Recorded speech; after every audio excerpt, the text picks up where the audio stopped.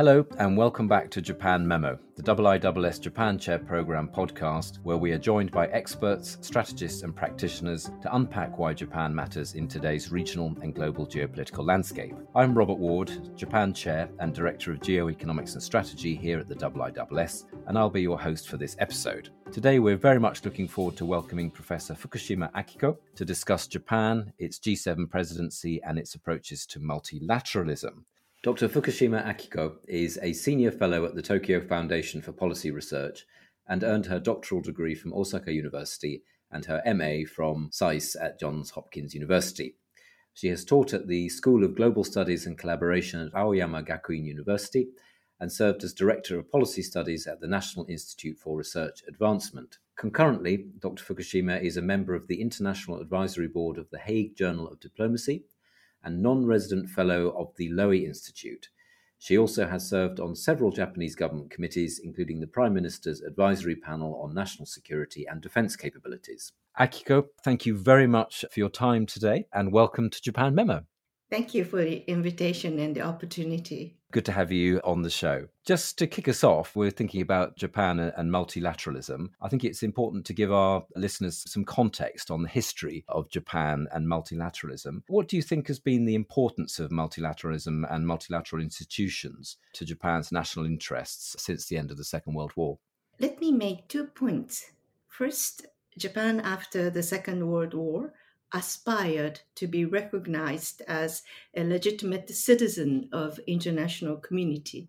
A membership in the United Nations was perceived as a vehicle for Japan's readmission into the international community. Shortly after the signing of the San Francisco Peace Treaty in 1951, which restored Japan's independence after World War II, Japan applied for UN membership. Then Foreign Minister Okazaki Katsuo wrote an application letter to the UN Secretary General Lee on June 16, 1952, that the government of Japan accepts the obligation contained in the UN Charter and undertakes to honor them by all means at its disposal. The Soviet veto prevented Japan's accession until 1956, though. After its accession, Japan has faithfully played its role as a UN member, which is reflected in the resolve of Prime Minister Kishi Nobusuke to place the UN in the center of Japanese foreign policy. Second, Japan's emphasis on the UN is due to the vacuum of regional multilateral institutions in the Asia-Pacific until the end of the Cold War. That is, unlike Europe, Japan did not have NATO nor European community-like institutions to align with. So how do you think that Japan's engagement with multilateral frameworks has developed over the past decades? You make an interesting point there, of course, about how Asia after the Second World War didn't have these multilateral frameworks. So Japan was sort of operating as quite a unique actor for the region. But how do you think this engagement over the years has developed with Japan? During the Cold War, although the Asia-Pacific lacked intergovernmental institution, Track 1.5 Regional Economic Cooperation Dialogue was launched. Also, there emerged a sub-regional institution which Japan has developed its cooperation. As for the former non-intergovernmental institution, in 1980, Japan took the initiative with Australia to launch the Pacific Economic Cooperation Council, PECC, which was a tripartite forum of government officials in the private capacity, industry, and academia. It has been more of a dialogue process rather than an institution, but Japan was active there. During the Cold War, Southeast Asian countries organized the sub-regional institution, Association of Southeast Asian Nations, ASEAN, in 1967. You must be familiar with ASEAN, which is very active now. Japan started its dialogue with ASEAN in 1973. In fact, Japan commemorates the 50th anniversary of its relations with ASEAN this year. I would also like to recall the Fukuda Doctrine, of heart-to-heart relations with ASEAN, launched in 1977, which has been the foundation of Japan's relations with ASEAN. On its part, ASEAN decided to have dialogues with external partners in the form of ASEAN Post-Ministerial Conference or ASEAN PMC since 1976. Japan was one of the first groups to be invited to ASEAN PMC along with Australia and New Zealand. Turning to the post-Cold War era, the Asia-Pacific created multilateral cooperation, intergovernmental, first with the launch of Asia-Pacific Economic Cooperation, APEC, coincidentally on the same day that the Berlin Wall crumbled down in November 1989. Initially at the level of ministerial and later at the summit level since 1993. Japan took the initiative in launching APEC process, but led from behind and asked Australia to stand on the front line. APEC membership is truly Asia Pacific, including Oceania, Asia, North and South Americas. Meanwhile, China was not a member of APEC initially, but was invited and joined in 1991 as China, Hong Kong China, and Chinese Taipei. Then came the launches of ASEAN centered initiatives, capitalizing on ASEAN dialogue processes. Japan has been active in the post Cold War regional architectures in the Asia Pacific or East Asia, although Japan was perceived as leading from behind or reactive in some corners. Late Prime Minister Abe Shinzo changed the perception of Japan's role in multilateralism. I don't know whether you agree with me, Robert, or not. In my perception, he made much of Japan's relations with ASEAN and its members as demonstrated by his visits to capitals of ASEAN members, which tradition has been maintained by his successors, Prime Minister Suga and Prime Minister Kishida. Prime Minister Abe has taken proactive leadership in his foreign policy as reflected in the 2013 National Security Strategy NSS. He said Japan will make proactive contribution to peace as a strategy, which is also maintained in the 2022 NSS. I would like to note that Japan was criticized as being reactive in its foreign policy, lacking strategy in earlier decades. Prime Minister Abe changed the perception, in my view. He took proactive initiatives on multilateralism, such as Free and Open Indo-Pacific, FOIP, and was anxious promoter of minilateralism, such as Quad, Quadrilateral Security Dialogue, and was anxious promoter of CPTPP, Comprehensive Progressive Agreement for Trans-Pacific Partnership, which should be very familiar to you, Robert, to just name a few. I would like to note that FOIP is the first foreign policy initiative that Japan took and successfully put together like-minded countries who share interests and concerns within and beyond the region on board. The reasons are various but are common on the growing importance of their trade with Indo-Pacific as well as shared concerns on fraying regional and international order. Your juxtaposition, Akiko, of Abe's proactive contribution to peace and the sort of activism of recent years and the APEC, I think you said Japan was leading from behind, putting sort of Australia out there in the front. I think is a good reminder of just how much has changed in Japan over the last few years. I wasn't aware of the fact that APEC was launched on the same day that Berlin Wall fell as well. So quite a lot of symbolism in there. Bringing us up to date, as you were in your comments just now, 2023 is a big year for Japan and multilateralism. We've got the G7 summit coming in a couple of weeks, middle of May. Japan starts a 2-year stint as a non-permanent member of the UN Security Council as well. There's a lot on the agenda for Japan in terms of using how it deploys its influence in multilateral institutions. If we focus on the G7 to start with, could you explain to us the significance of this year's Hiroshima G7 for global rules making and the maintenance of what Japan and others are calling the sort of rules-based liberal international order? Japan has been a member of G7 from the very beginning in 1975 with G6. Since Japan is not a permanent member of the UN Security Council, G7 has been a valuable multilateral venue for Japan. Japan, as the only representative from Asia, has exercised its leadership and has represented the voice of Asia. At least we have tried to represent the voice of Asia, should I say. In my view, although G7 lost steam when it was G8, with the creation of G20 right after the Lehman shock, G7 has regained its weight as a venue after 2014 when Russia left the group due to its annexation of Crimea.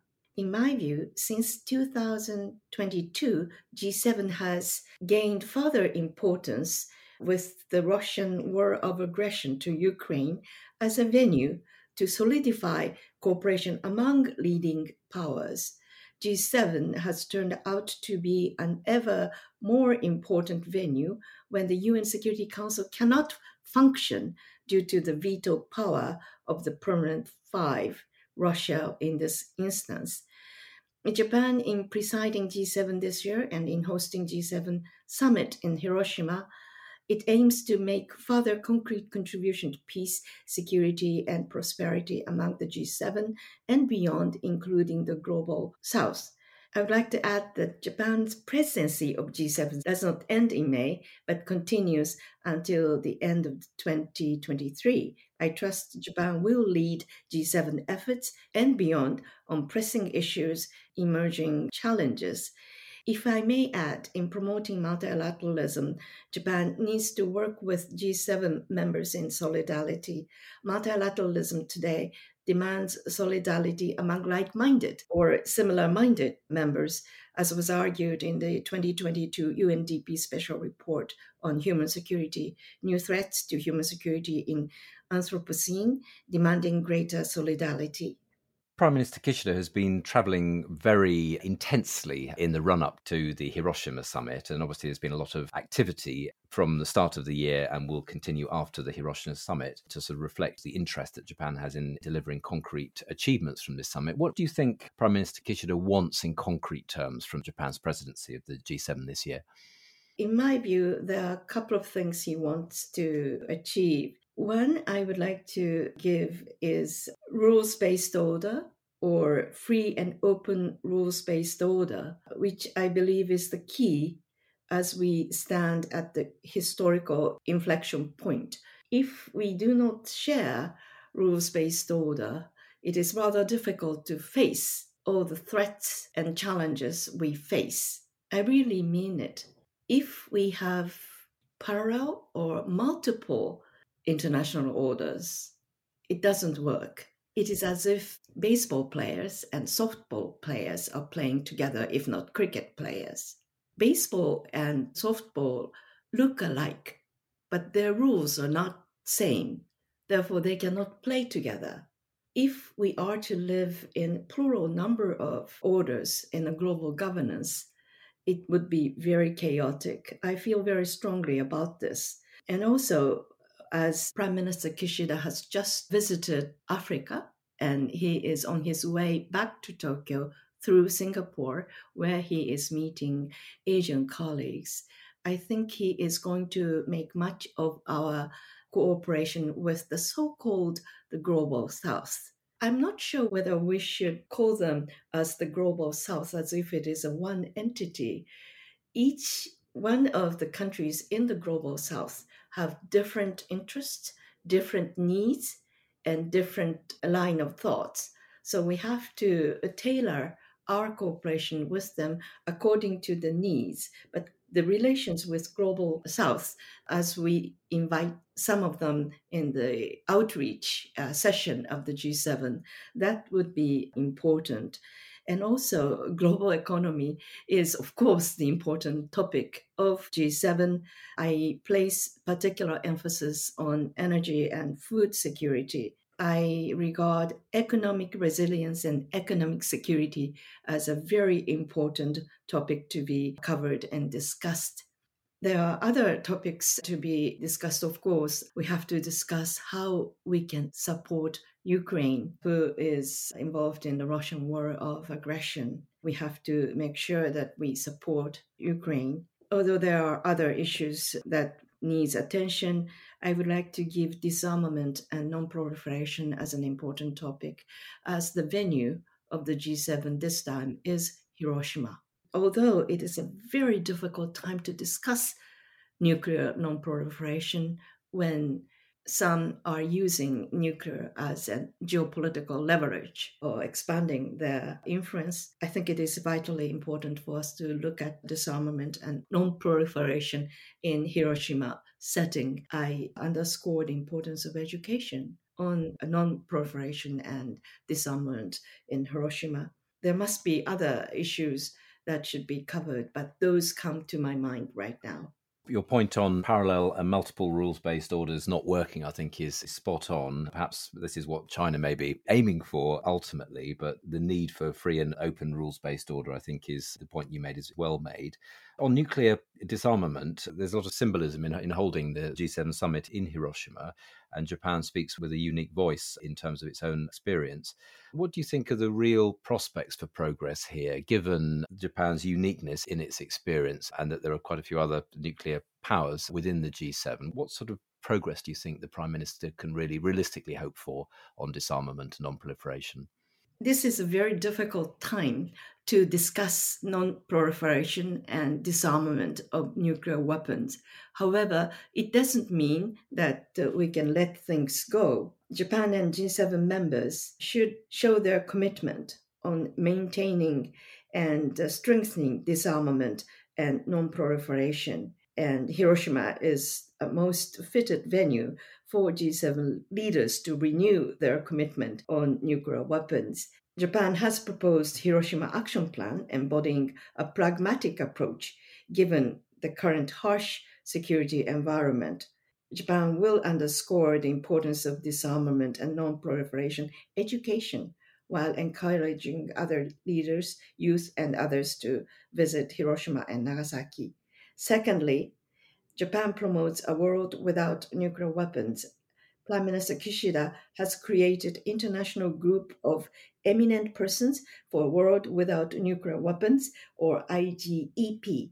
Treaty on the Prohibition of Nuclear Weapons, TPNW, was signed. However, nuclear weapon states have not signed the treaty. I think Japan endeavors to breach TPNW and NPT for nuclear non-proliferation and disarmament at a time when some countries are building up their nuclear arsenals and delivery vehicles.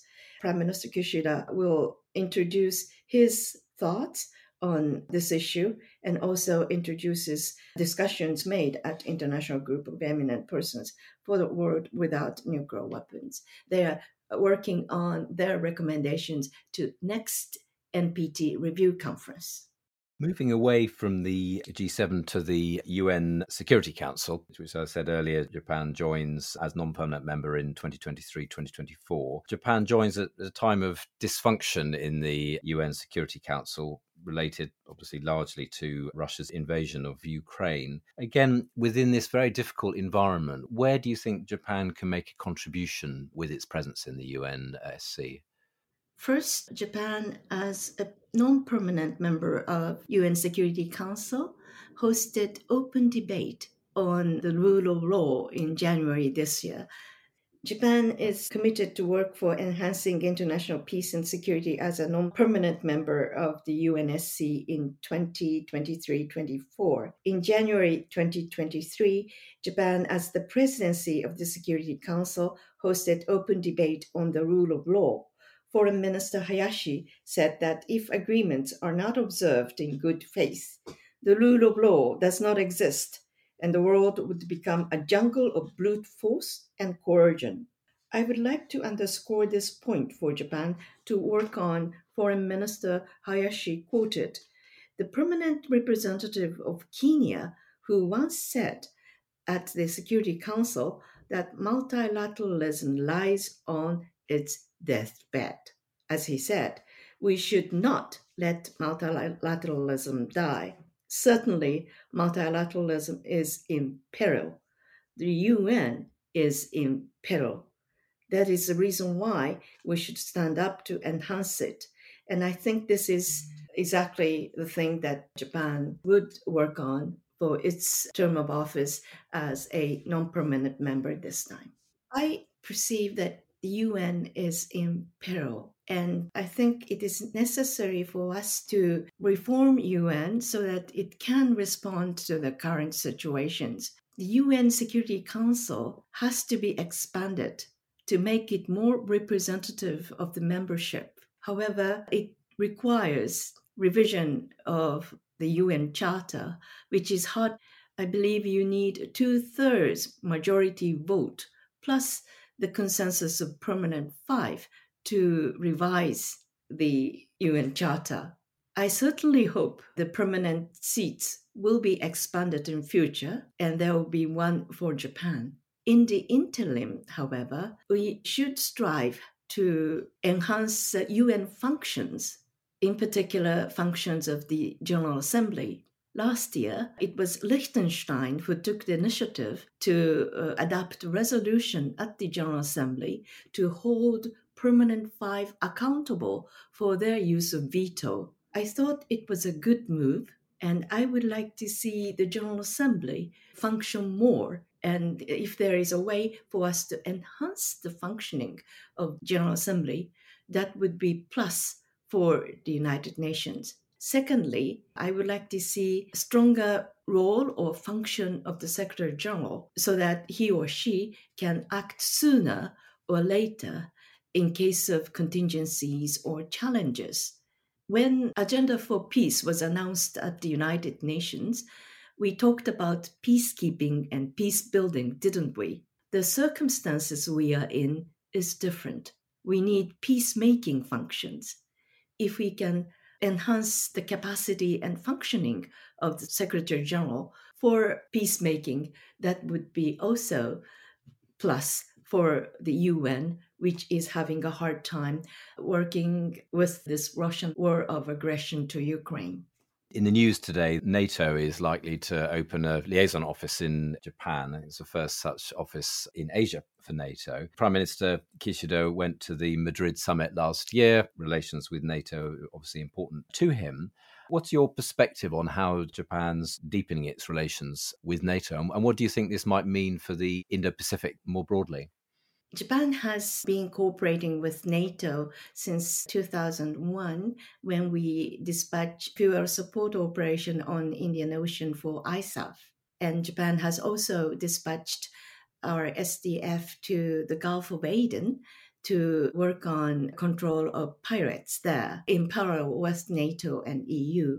So we have been working together with NATO already. The Russian war of aggression has brought Euro-Atlantic and Indo-Pacific recognize indivisibility in older term or interconnectivity in current expression between the two.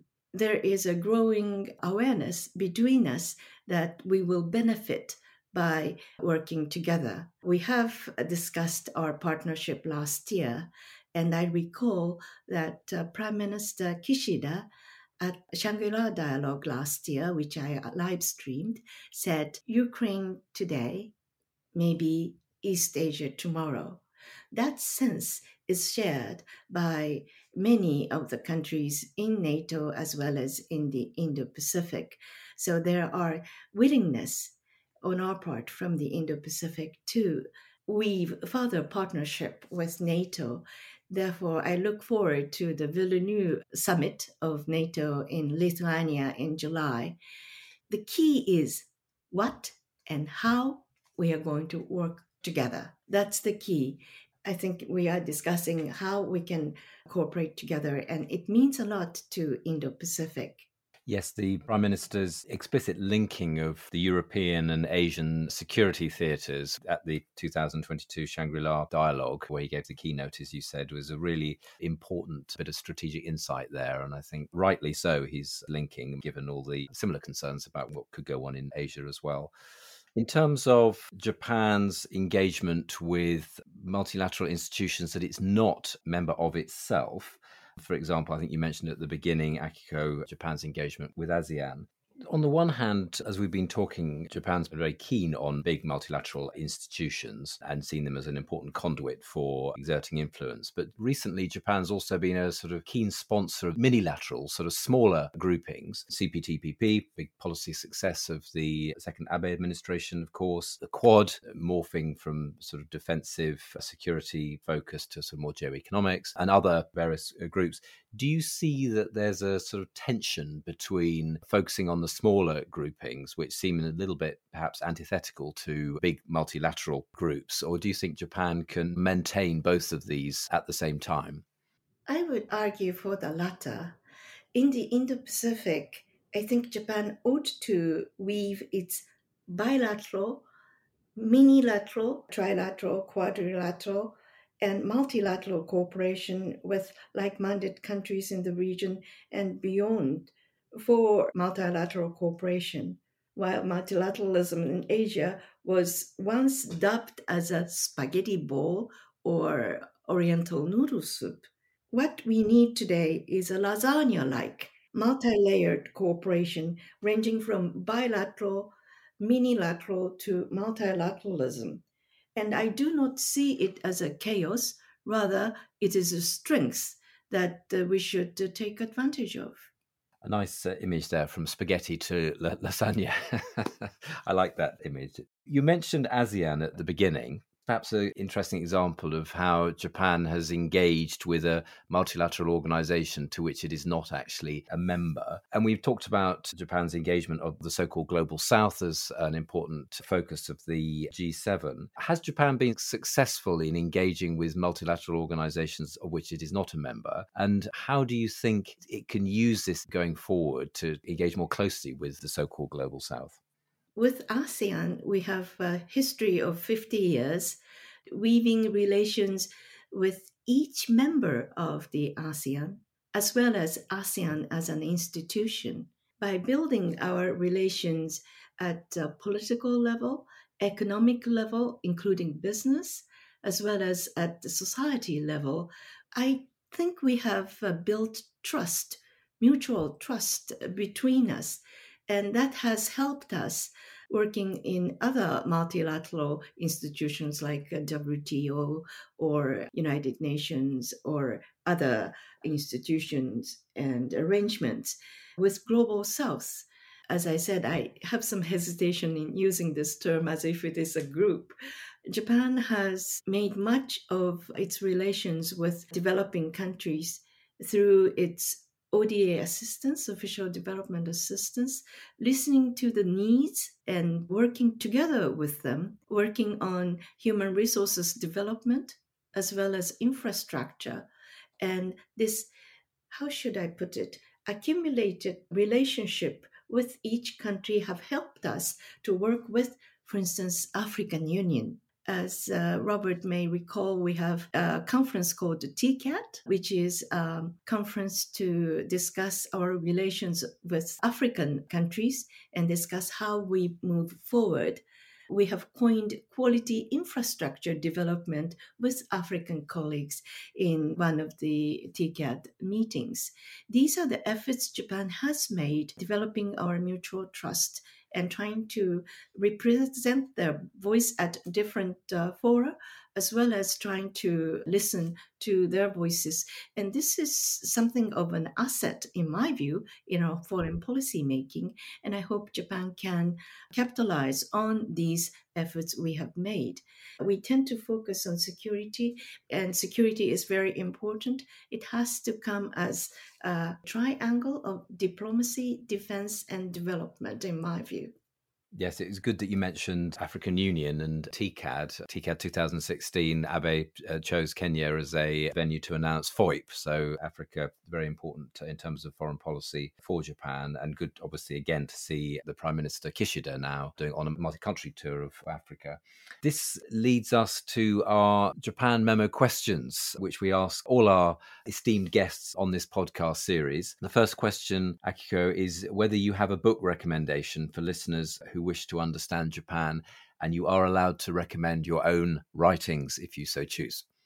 If you are interested in multilateralism, I have written a chapter titled A New Logic of Multilateralism on Demand in the Palgrave Handbook of Diplomatic Reform and Innovation, published by Palgrave Macmillan earlier this year. If you are interested in Japan's relations with Southeast Asia in the Indo-Pacific era, I recommend The Courteous Power, edited by Giuliani and Tsutsui, published by University of Michigan Press in 2021. If you are interested in Japan's history, I recommend Stranger in Shogun's City, A Japanese Woman and Her World by Amy Stanley, published by Scribner in 2021.